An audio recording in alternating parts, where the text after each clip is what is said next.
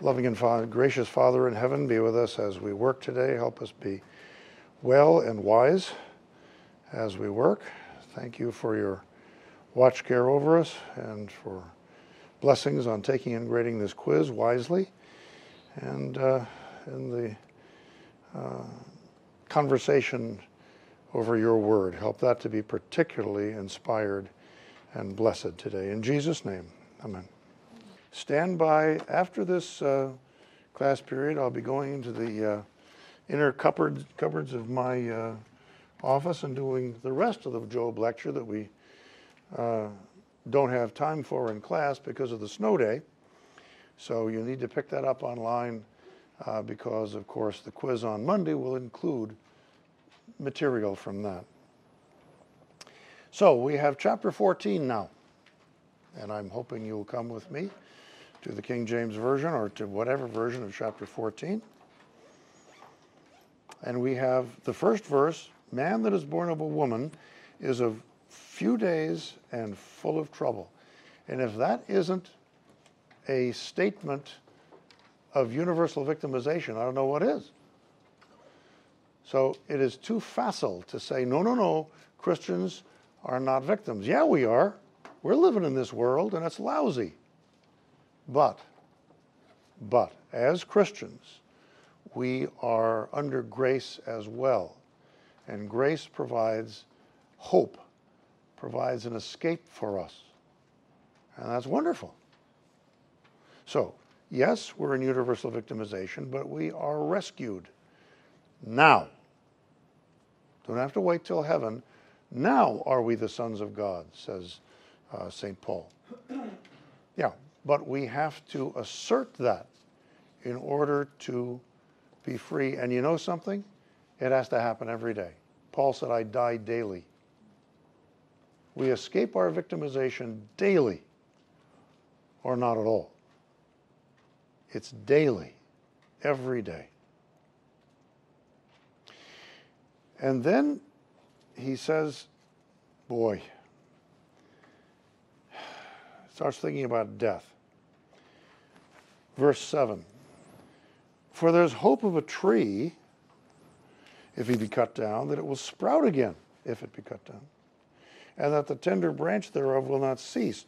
Though the root thereof wax old in the earth, and the stock thereof die on the ground, yet through the scent of water it will bud, and bring forth boughs like a plant. Has anybody seen fence posts that are growing?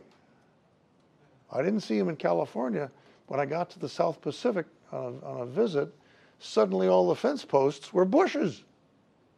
They're all cut down, stuck in the ground. And I've seen them down here too, particularly South Georgia. You can see them. Yeah, there's hope of a tree. 10. But a man dieth and wasteth away. Yea, man giveth up the ghost, and where is he? As the waters fail from the sea, and the flood decayeth and drieth up, so a man lieth down and riseth not. Till heavens be no more, they shall not awake, nor be waked out of their sleep. In this case, that means forever. We die and we ain't coming back, he says in chapter 14. Keep that in mind, because at this point, there is something he doesn't know, or at least has forgotten.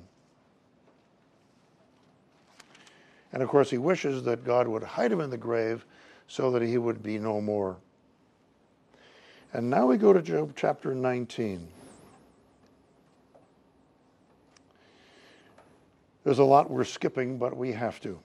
Job chapter 19.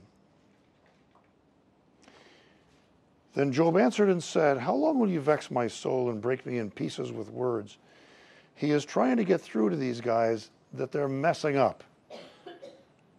These 10 times have you reproached me. Reproached him for what? For being afflicted. Because affliction means he's sinned. Bad theory. They're reproaching him. Being innocent. Makes no sense. You're not ashamed that you make yourself strange to me. You ever see people who should be ashamed of themselves and aren't? Maybe every day. Even, yes, on a Christian campus, yes. They should be ashamed of themselves. Oh no, going along blithely and happily, I'm doing just fine. No, sorry, you're not. Don't you judge me. That's right. We don't judge people's fitness for heaven. You're going to hell. No, no, no, no, no, no. No, no, no, no, no. Fitness for heaven, no. That's judgment. That's God's judgment. But can we recognize and react to open sin? I'm sorry, brother, you're going the wrong way.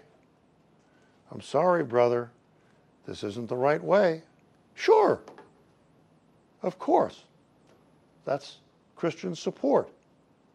Everybody needs it. I just got rebuked this morning by the academic dean. I was feeling so righteous about something, wrote him an angry letter.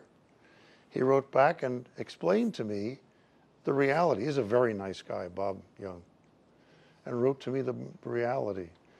And I wrote back and I said, humble, Haluska, you got to stay humble. This is why I'm not academic dean and you are, I said. Yeah. What I did in that letter that I wrote to him was a sin. Self-righteous all the way, angry all the way, dead wrong. Is that okay? Or should I have written to him and said, don't judge me. You have no right to judge me. Of course he has a right to judge me. He's right and I'm wrong, even if he were an academic dean. Sure. Am I going to tell you what the letter was? No. Forget it. You're not ashamed that you make yourself strange to me. They're supposed to be his friends. And indeed, if it be that I have erred, mine error remaineth with myself, because it's a hidden sin. Don't go reproaching people for sins that you can't see.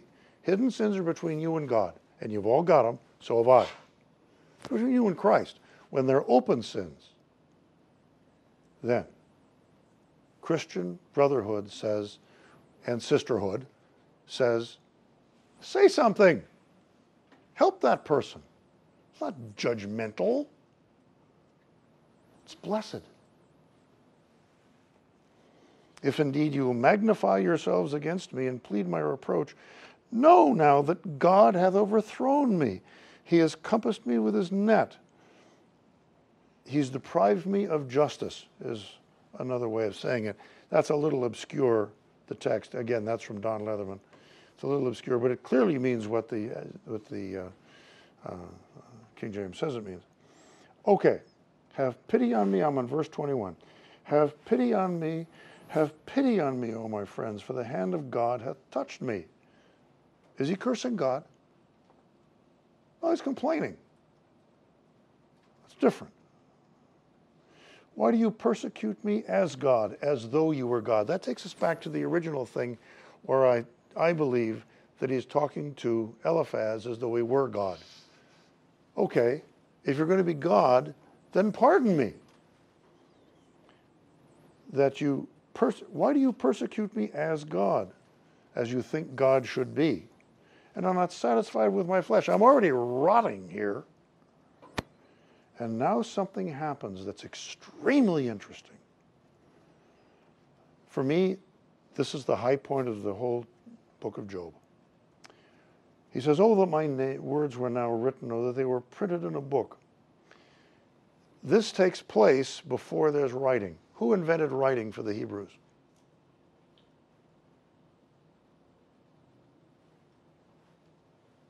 Thought I heard it. No? Moses.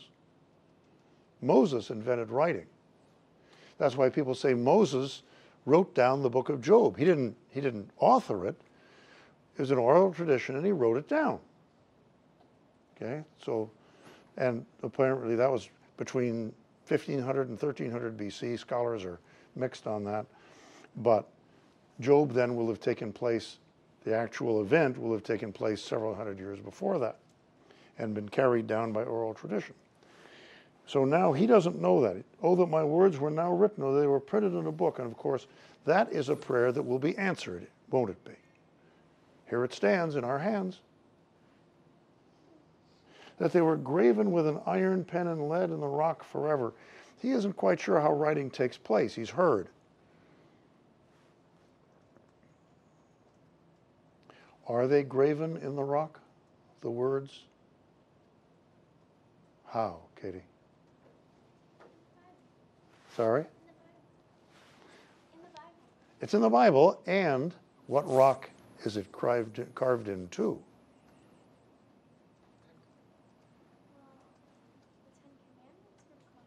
were carved. Okay. Who is a rock in a weary land? Jesus.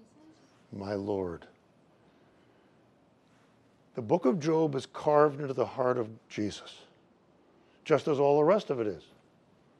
He carries this. Every story here, every word here, he carries, graven in his heart.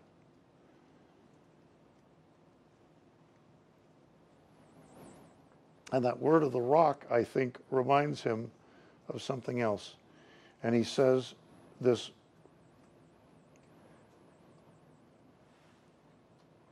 this 25, for I know that my Redeemer liveth, and that he shall stand at the latter day upon the earth, and though after this skin worms destroy this body, it's inevitable, yet in my flesh shall I see God, whom I shall see for myself, and mine eyes shall behold, and not another, though my reins, my viscera, be consumed within me. Where did that come from? Just recently, he's been saying a tree lives again, bushes out, but not a man. We don't live again. And now look. For I know that my Redeemer lives. How does he know that?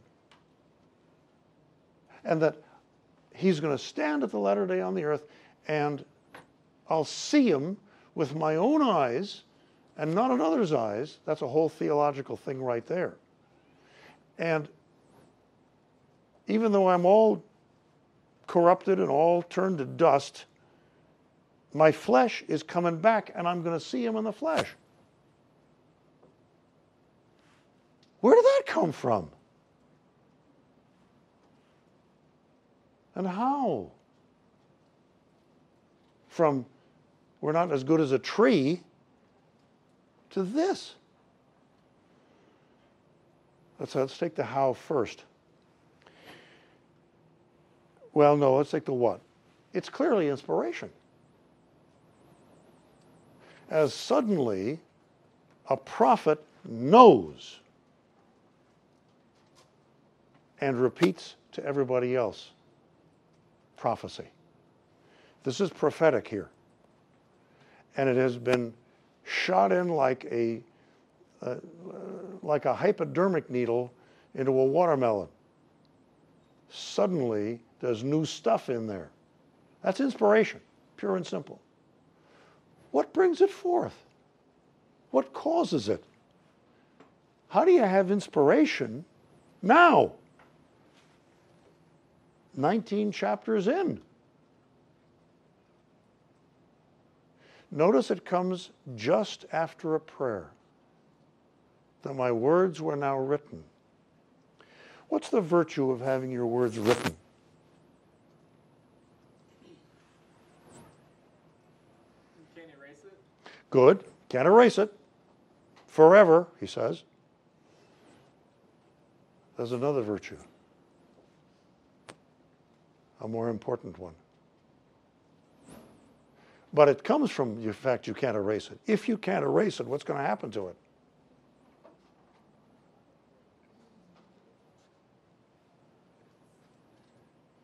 It's going to stick around. Yeah, as long as it's around the thread. Katie. It will be read over and over and over again by many different people. It can be read. It can be shared. It can be witnessed. Generation after generation after generation after generation. So, essentially, this is a prayer for somebody else. Up until Job 19, he is absolutely obsessed with what's happening to him. And we can't blame him for that. It's awful. He's fixated on what's happened to him. And now suddenly with this prayer, it isn't much, but there's the least crack that opens up. and gets him outside his own head and his own body, and it gets him out into a wish that other people might read this witness. And of course, it's going to be realized. This prayer will be answered in ways that he can't even guess yet. He's got this prophecy about to come in the next verse, but he's also got the frame story he's going to have. And so these people who are reading it and reading it and reading it in other generations, first by oral tradition, they're getting it and they're understanding about Satan. First time in the Bible, word Satan. They understand the great controversy. They understand the trial going on. And who's on trial? God is on trial. Job is being cross-examined through torture, but he's a witness. He's kind of on trial in that way, but the big one on trial, the big target is God, period. And so what is our role as witnesses? What's our basic job as Christians? Stand up for him. Sorry, can't hear. Stand up for him. Oh, okay. Somebody answered. The old man can't hear you. Stand up for him. Stand up for him. To vindicate, write this down somewhere. This is from Mrs. White. Caitlin's probably what you were going to say. To vindicate the character of God. God is righteous and true altogether. To vindicate the character of God. That's your job and that's my job. And insofar as I don't do my job today, right now, I'm failing him. It's all about him. However much we suffer, it's still all about him. Gotta be. Because we are witnesses, not the defendant. And this goes a long way toward vindicating the character of God, doesn't it? For I know that my Redeemer, I got a Redeemer. Storge goes backwards.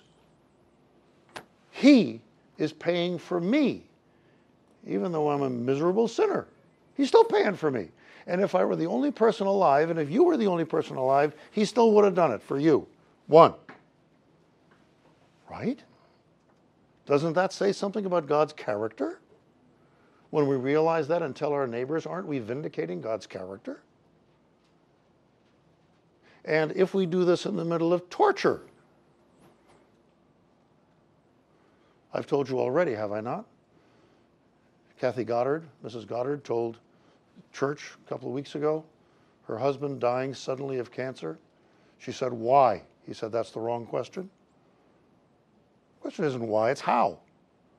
How can we use this for God's glory? How will God use this for his own glory? Vindicate the character of God. That's it. Now, I'll see for myself. Okay, it's going to be a whole lot of other molecules probably all stuck together to make you on the last day. All these original molecules that are making you right now, gone. But the template, the you, is in God's memory. He'll build you again. But the molecules don't have to be the same ones, right? Works for me. Still going to be my eyes, going to see them. See, that's a question. There are people who say, I've got to be buried in a casket because I've got to come out of the grave. What about the people, millions of people, who never had the chance of a casket?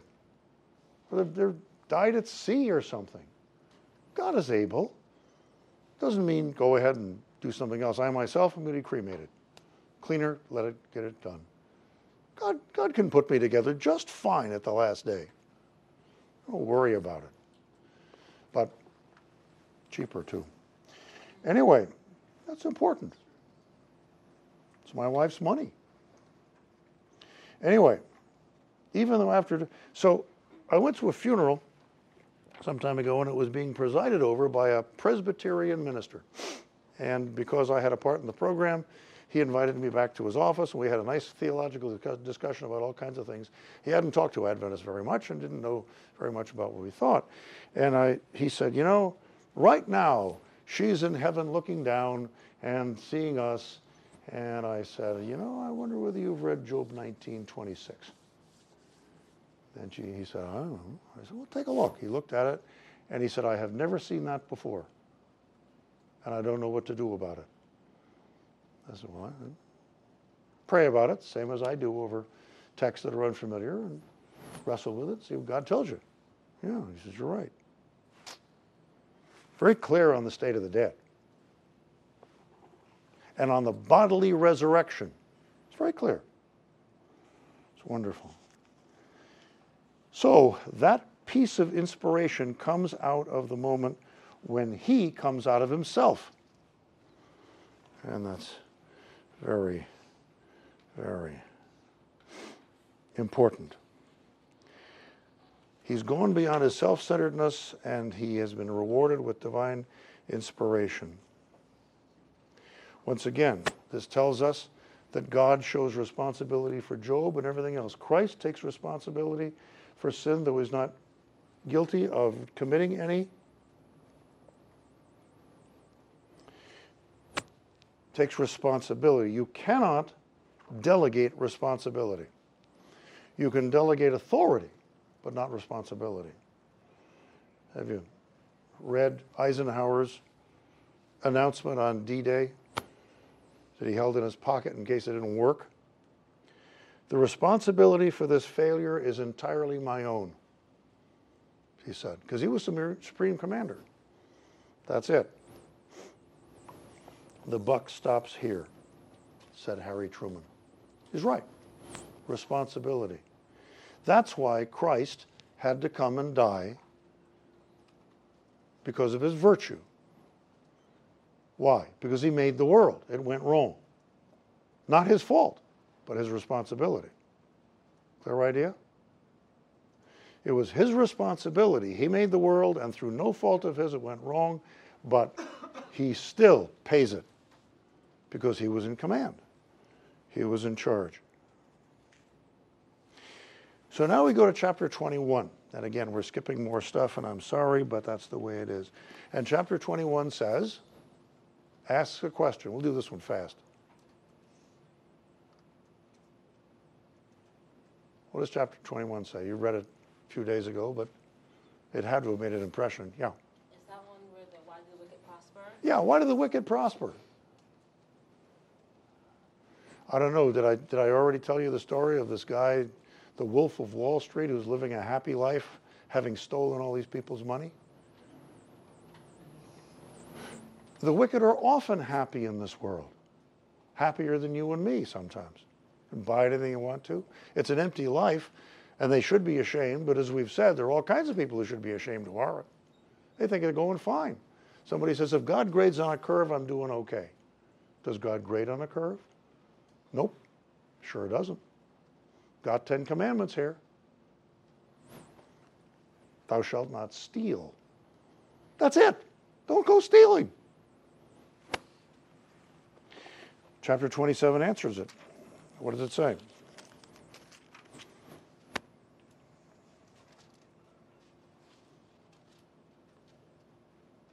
Even in this life, they're miserable, even if they don't recognize it. Is it possible not to recognize that you're miserable? Sure, get real drunk and lie down in the pen with the pigs. Go ahead. You're real drunk, you don't notice.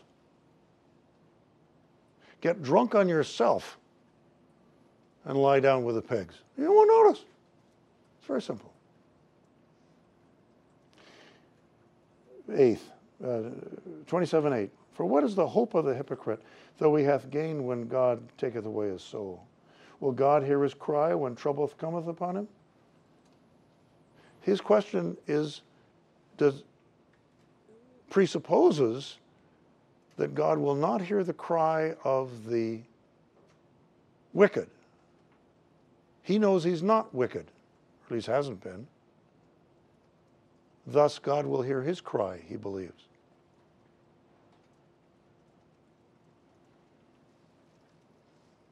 He says earlier, we saw the text,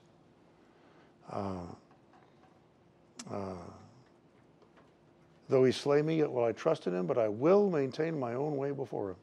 I'm not going to lie to him. Not going to pretend I think or feel something I don't. Fine.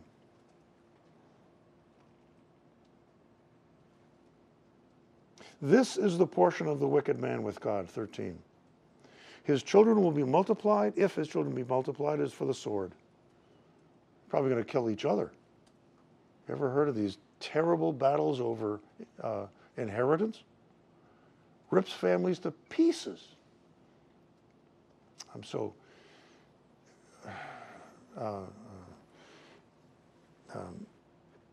impressed with my wife's family when the parents died. All the daughters got together and they were all telling each other, you need to take this. And everybody looked at my wife and said, you need to take the piano. It's a nice piano. They would have wanted that piano, but they said, no, you played it most. This is most special to you. You need to take the piano.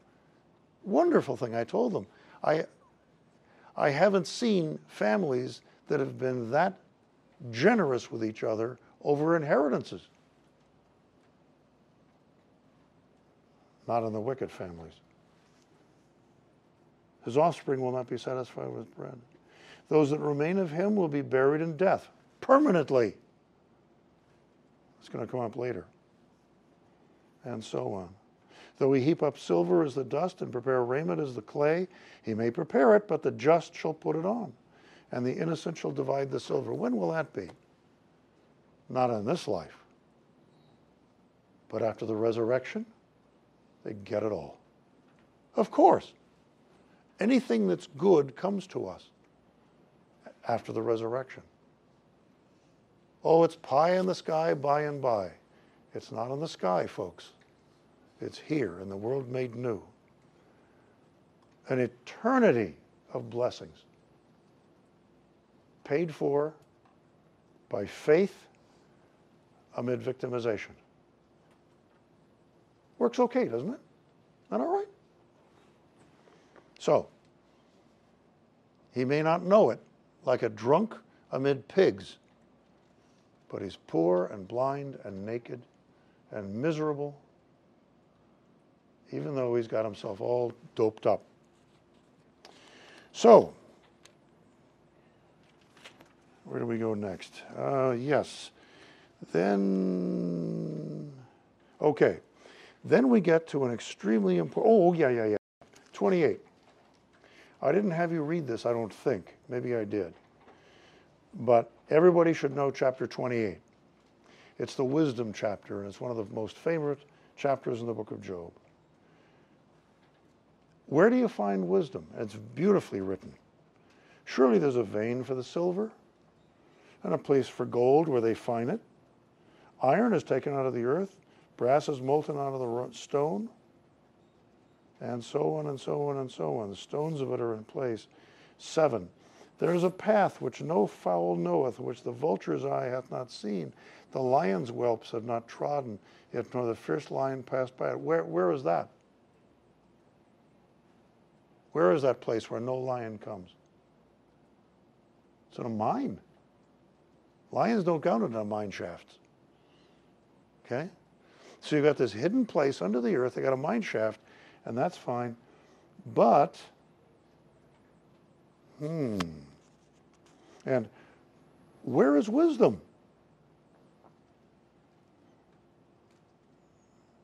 12. But where shall wisdom be found? And where is the place of understanding? Man knoweth not the price thereof, neither is it found in the land of the living. The depth says, not in me. The sea saith, is not with me. It cannot be gotten for gold, neither can silver be weighed for the price thereof. It cannot be valued with gold of Ophir, precious onyx.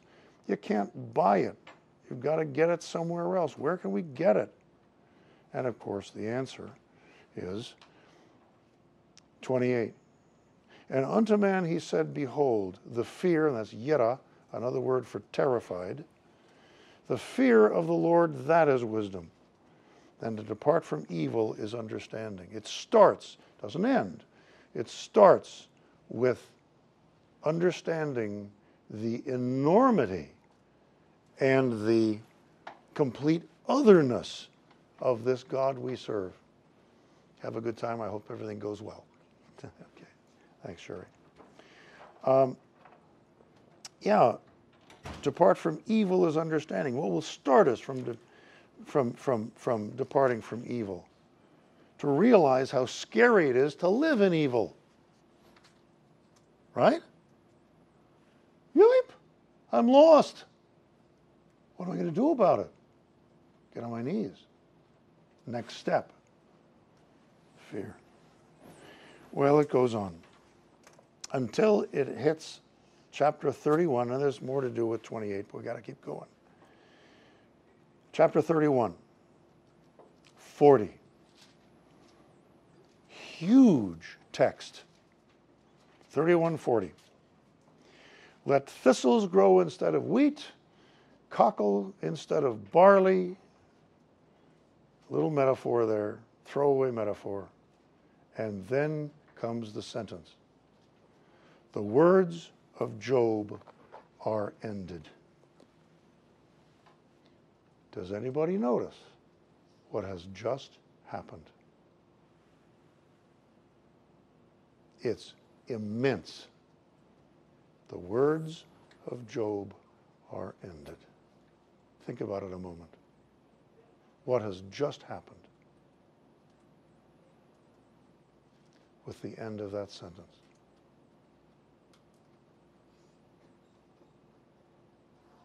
No? Satan has just lost. How?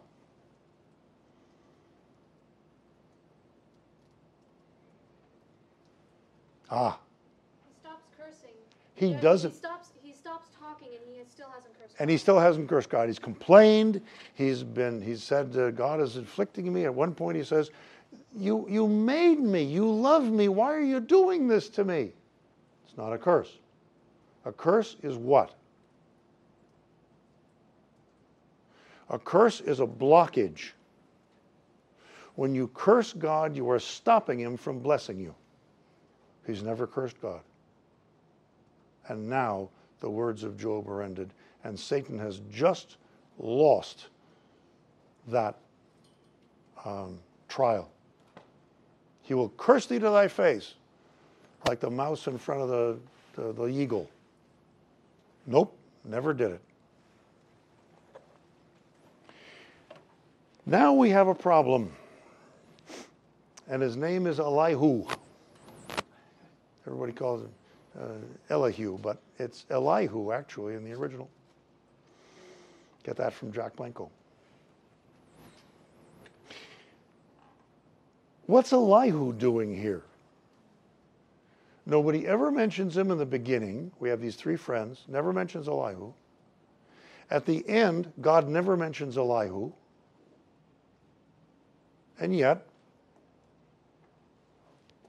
here he is. One theory is, well, this is fiction, and whoever wrote the fiction stuck in Elihu because he thought, somebody later stuck in Elihu because he thought it would be a good idea. Pious Jews are the least people on earth to tamper with the Bible text 50 years after it's been written. That's completely bonkers. But we still have the problem that if these chapters, 3 or 4 chapters dealing with Elihu, if they weren't here, we wouldn't have missed them. It would say, the words of Job were ended, and then it would say, then God answered Job out of the whirlwind. No Elihu. We would never miss him. How do we explain an episode here in which someone is speaking who is not talked about anywhere else? There's no allusions. My answer is, who is Elihu? What is he? Got a couple of minutes here, gonna have to quit. Take it up online. He's a young man. He has no status in this conversation. We can easily picture Job's conversation inside his house, but it doesn't have to be. These people loved public conversations. It was a kind of entertainment.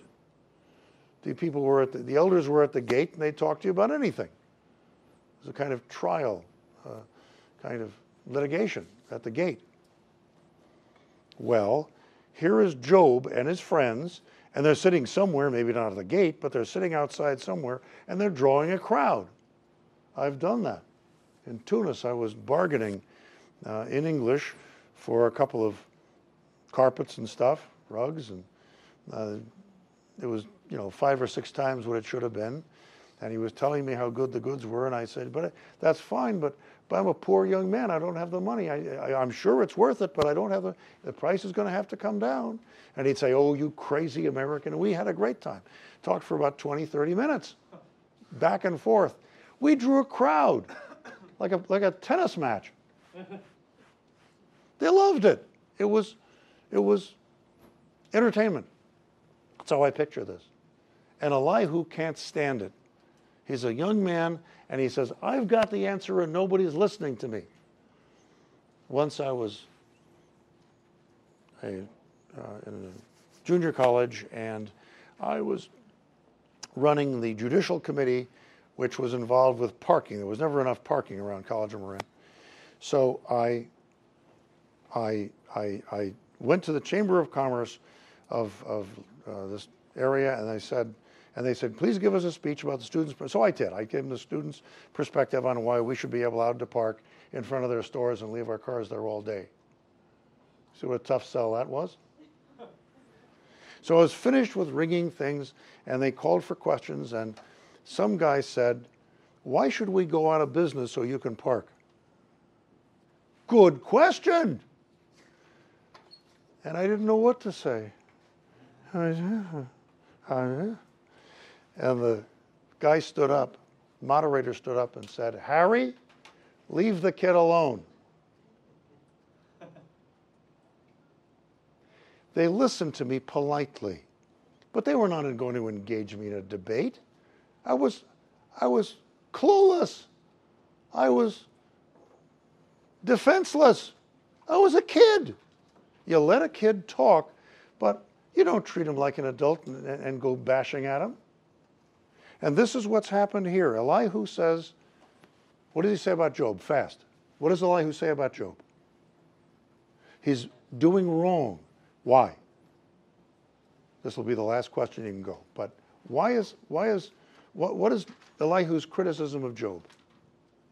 That he justified himself. He's justifying himself and not God. Because why?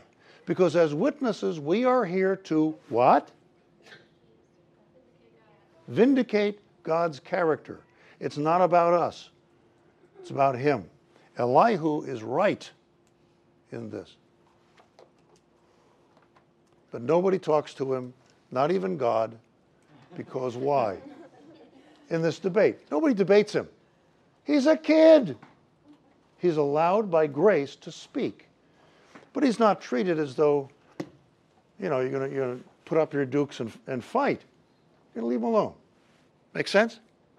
So we don't have to say, as the fictionalists say, that he's been stuck in by a later guy. Doesn't have to be. This could have originally happened and still have no allusions back and forth because he's a kid. Thank you very much, ladies and gentlemen.